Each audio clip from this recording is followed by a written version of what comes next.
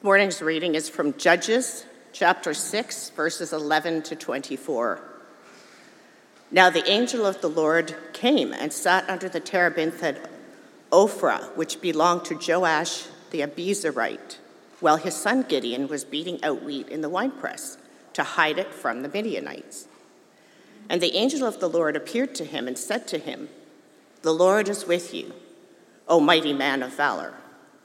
And Gideon said to him, "Please, my Lord, if the Lord is with us, why then has all this happened to us? And where are all his wonderful deeds that our ancestors recounted to us, saying, 'Did not the Lord bring us up from Egypt?' But now the Lord has forsaken us and given us into the hand of Midian."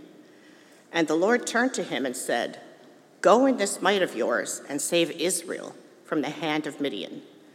Do not I send you?"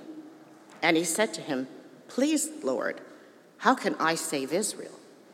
Behold, my clan is the weakest in Manasseh, and I am the least in my father's house." And the Lord said to him, "But I will be with you, and you shall strike the Midianites as one man." And he said to him, "If now I have found favor in your eyes, then show me a sign that it is you who speak with me. Please do not depart from here until I come to you and bring out my present and set it before you." And he said, "I will stay till you return." So Gideon went into his house and prepared a young goat and unleavened cakes from an ephah of flour. The meat he put in a basket, and the broth he put in a pot, and brought them to him under the terebinth, and presented them. And the angel of God said to him, "Take the meat and the unleavened cakes, and put them on this rock, and pour the broth over them." And he did so. Then the angel of the Lord reached out the tip of the staff that was in his hand, and touched the meat and the unleavened cakes. And fire sprang up from the rock and consumed the meat and the unleavened cakes. And the angel of the Lord vanished from his sight. Then Gideon perceived that he was the angel of the Lord. And Gideon said, "Alas, O Lord God, for now I have seen the angel of the Lord face to face." But the Lord said to him, "Peace be to you. Do not fear. You shall not die." Then Gideon built an altar there to the Lord and called it, "The Lord is Peace." To this day it still stands at Ophrah, which belongs to the Abiezrites. The word of the Lord.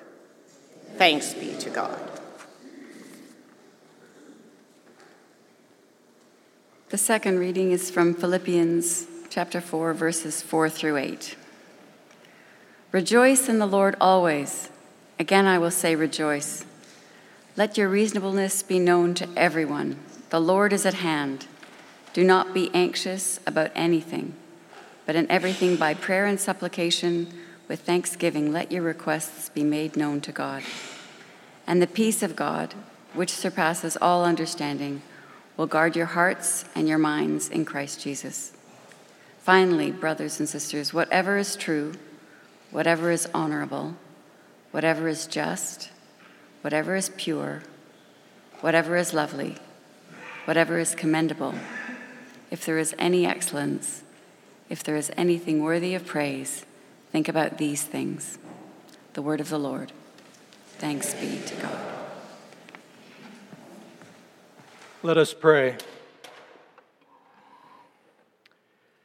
Heavenly Father, in this sacred time and space, may you remain our focus. May your words be heard, and may you alone be glorified among us. This we pray in Jesus' name. Amen. All right, well, we're at the end of our summer sermon series on some of the Hebrew names of God. And we've gone through a really interesting list. I hope you found it interesting. I found it quite fascinating. But this week, we finish it up with a look at the name Jehovah or Yahweh Shalom. The Lord is peace. Now, it only appears once in the Bible in our reading from the book of Judges, chapter 6, that was read this morning.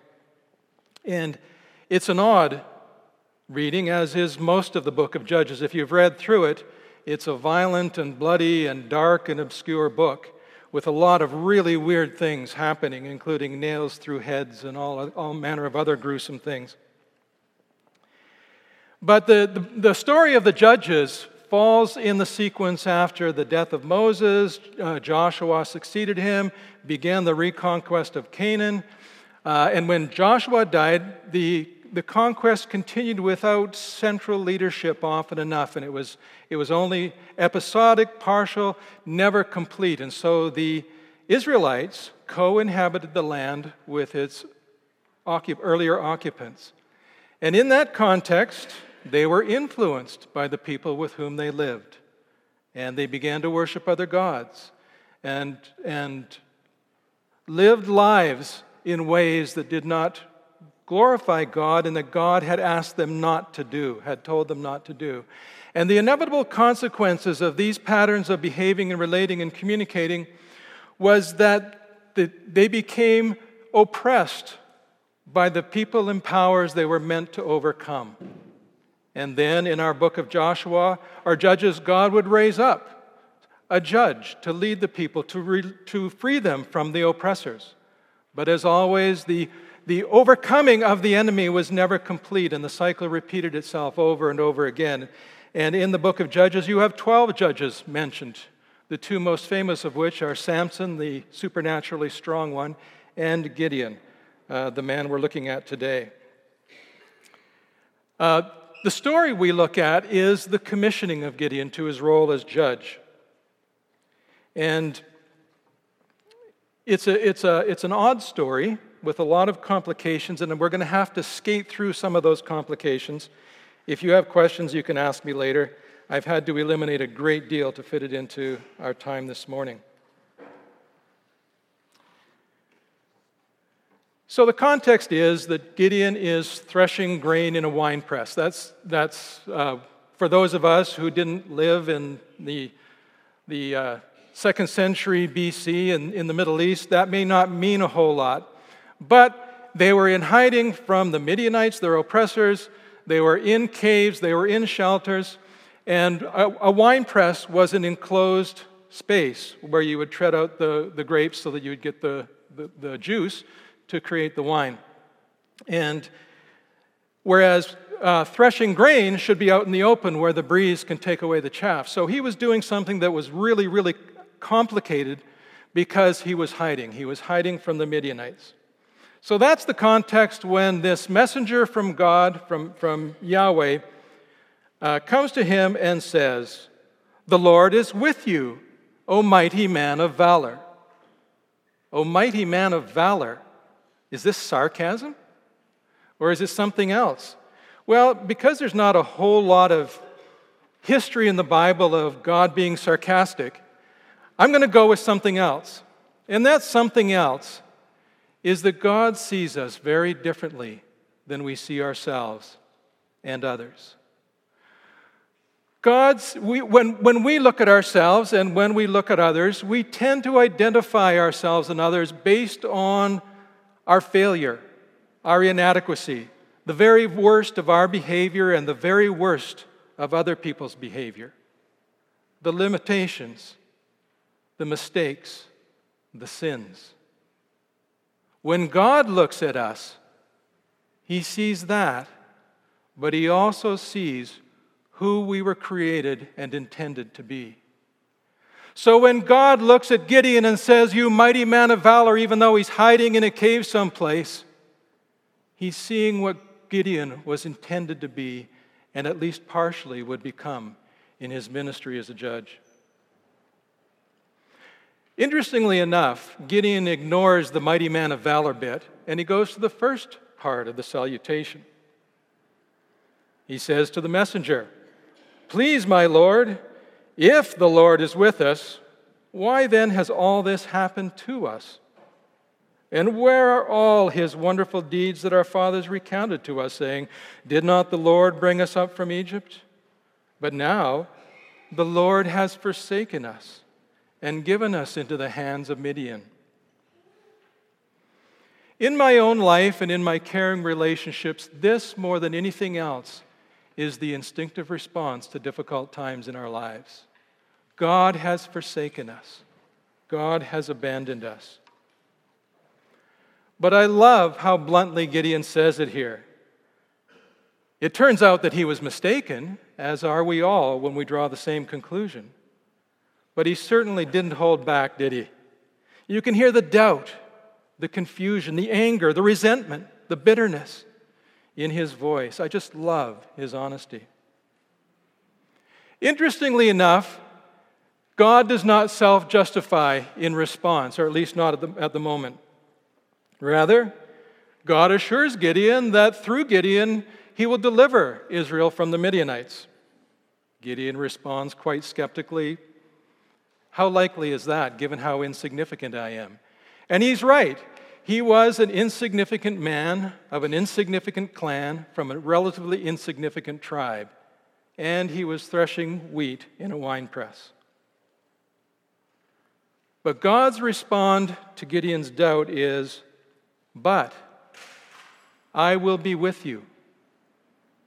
That's the response. I will be with you. Now, if you were here 3 weeks ago, you might remember, you don't have to remember, but you might remember the little Hebrew lesson that we did about the tenses in the Hebrew, the biblical Hebrew. There are 2 tenses in biblical Hebrew. There's the perfect, which includes all things completed in the past, and the imperfect, which includes things present and things in the future. This is a future tense. I will be with you. And here it's translated in the future, or the imperfect tense, and it's translated in the future. But it could also be translated in the present tense. And changing the tense of this phrase changes the meaning a little bit, doesn't it? It creates a different tone at the very least. But I am with you. At the very least, there's a tone of correction to Gideon's earlier assumption that he and Israel had been abandoned by God. But I am with you. I've always been with you. It is you who, like the prodigal, and we all at times are the prodigal, it is you who have left me. Furthermore, my being with you is all that you need to accomplish whatever needs doing. In John chapter 15, Jesus reminded his disciples that apart from me, you can do nothing. Not the kind of phrase you'd read in the current self-help books or the power of positive thinking. At the other end of the spectrum is the Apostle Paul's ringing declaration, I can do all things through him who strengthens me. So God tells Gideon, I am with you. I will be with you. That's all you need. In verse 17 of our text, Gideon asks for a sign. Apparently asking for signs was a thing for Gideon. You may recall that later on in the story, he asks for a series of signs based on fleeces and dew and things like that. Here, Gideon prepares a meal for his guest, a meal, by the way, that would take at least a couple hours, if not a half a day to prepare. So there was a lot of waiting around. The meal was consumed in a flash of fire, and the messenger from God disappears. That was enough of a sign for Gideon to believe that he had been in an extended encounter with the messenger from God, the angel of God, or God, God's self. And he was terrified. He was convinced that his life was at risk. In verse 22, he cries out, Alas, O Lord God, for now I have seen the angel of the Lord face to face. And then in brackets, and I'm toast. I'm done here. The Lord's response to Gideon and his palpable terror was, Peace be to you. Do not fear. You shall not die. And in response to God's words of comfort and encouragement, Gideon built an altar or a memorial and called it Jehovah or Yahweh Shalom. So this is the immediate context for our name for God that he attributed to God. So let's devote the remainder of our time this morning to exploring some of the meaning of this name. First, the word shalom. It's always translated as peace, and it's a good translation as far as it goes. But in Hebrew, it means considerably more than that. Even in English, there are at least two meanings of the word peace. The first is cessation of conflict, when individuals or groups, tribes or nations are in conflict with one another. When that stops, we have peace, and that's what we declare euphorically. When a war ends, we've got peace. There's peace. Yay, peace. Another meaning in English is an inner tranquility. A calmness, a stillness internally, which, interestingly enough, can be seen as a cessation of inner conflict. But as a rule, when we don't have it, we look to external rather than internal causes. The Hebrew word, however, has even more than that. And so we've got to do a really quick Hebrew lesson again. Hebrew words are built on a 3-consonant root word. And then other consonants and vowels are added or subtracted to create new or different words. But as a rule, all of them are connected to the original intent or meaning of the root to one degree or another. So the meaning of the three-letter root shin, lamed, mem, from which we get shalom, has to do with well-being, prosperity, completeness, wholeness. And in the context of its use in the Bible, particularly in the book of Exodus, the restoration of those qualities and realities. One of the phrases you may have heard Tim use in his sermons in the past is the phrase full flourishing. Full flourishing, that's what shalom is getting at. In the context of our story, Gideon and the Israelites were incomplete, and they were far from flourishing. They were dominated by fear. Gideon and the rest of Israel were terrified of the Midianites. That's why they were in hiding. And Gideon was equally terrified of a death-dealing God. Fear is perhaps the most powerful force away from completeness and full flourishing for all of us. And when we are overcome by fear, it can elicit from us a number of responses or reactions. If our fear gets the better of us, we may fight, we may lash out in a terrified effort to preserve or protect ourselves from that which frightens us, from the threat. We may flee, we may run away or withdraw from the person or thing we fear. Or we may freeze. In the face of our fear, we may feel absolutely powerless and have no capacity to respond at all. In our story, Gideon was probably in the category of flight and freeze. Flight from the Midianites and freezing at the horrifying reality that he'd been face to face with the Almighty God. At this point, he's nowhere near fighting, let alone anywhere near completeness and full flourishing. It is into and against that fear and the incompleteness it creates that God speaks shalom to Gideon. And the declaration of shalom had such an impact on Gideon that he built an altar or a memorial to mark the life-changing significance of that moment.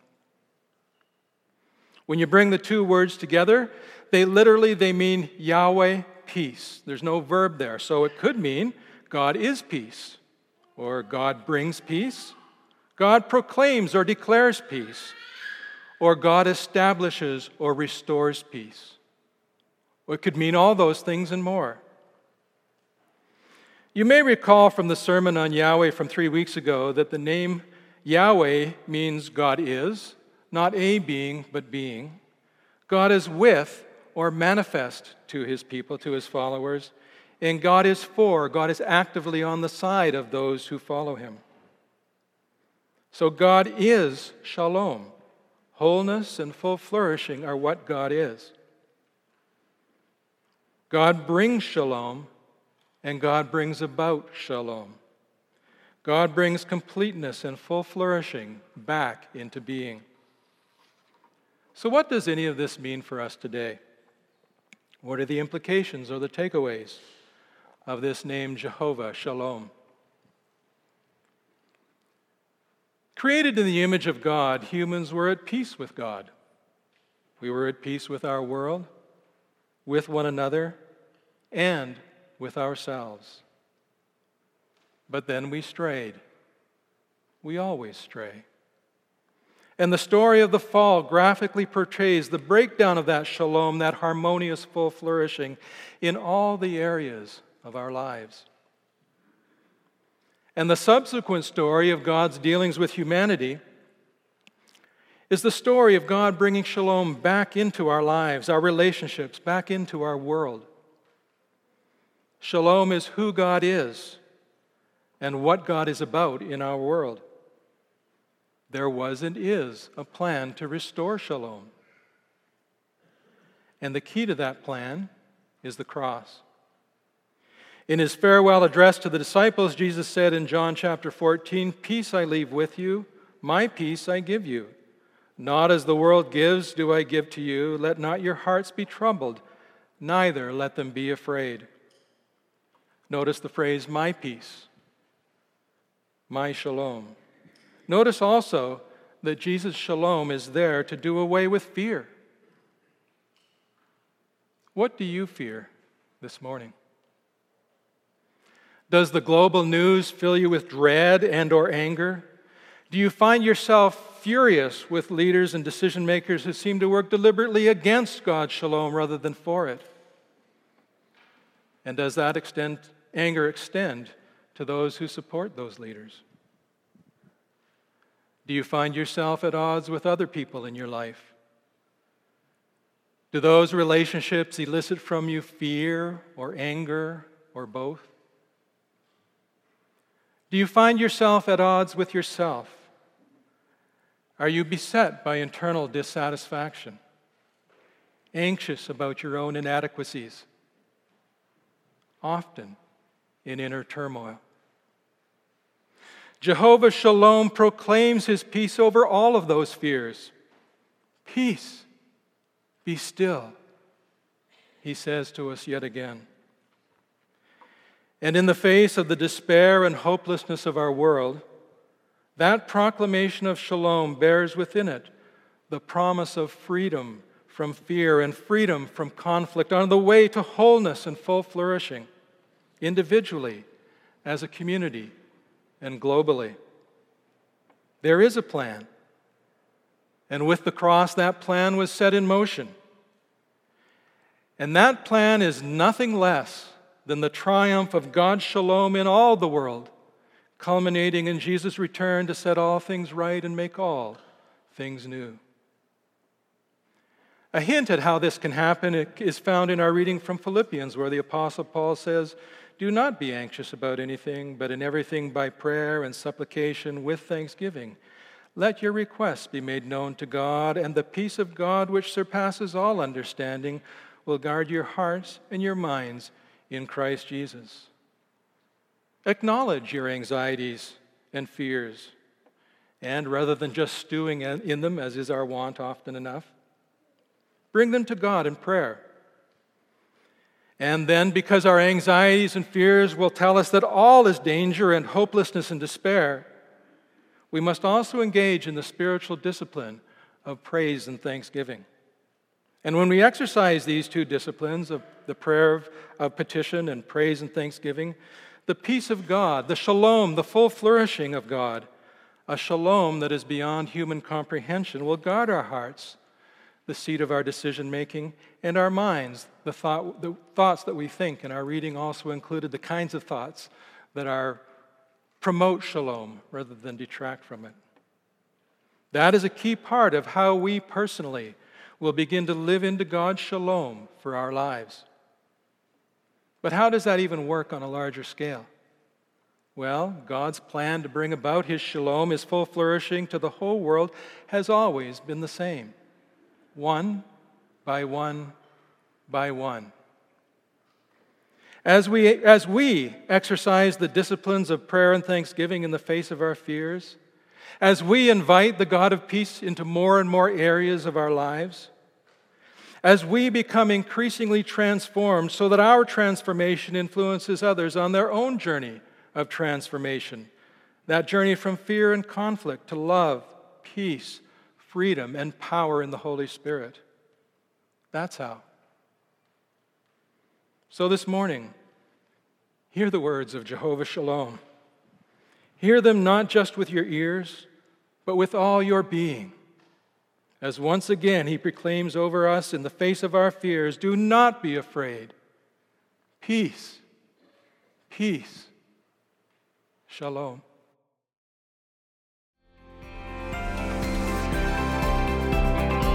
You've just listened to a podcast from Little Trinity Church in Toronto.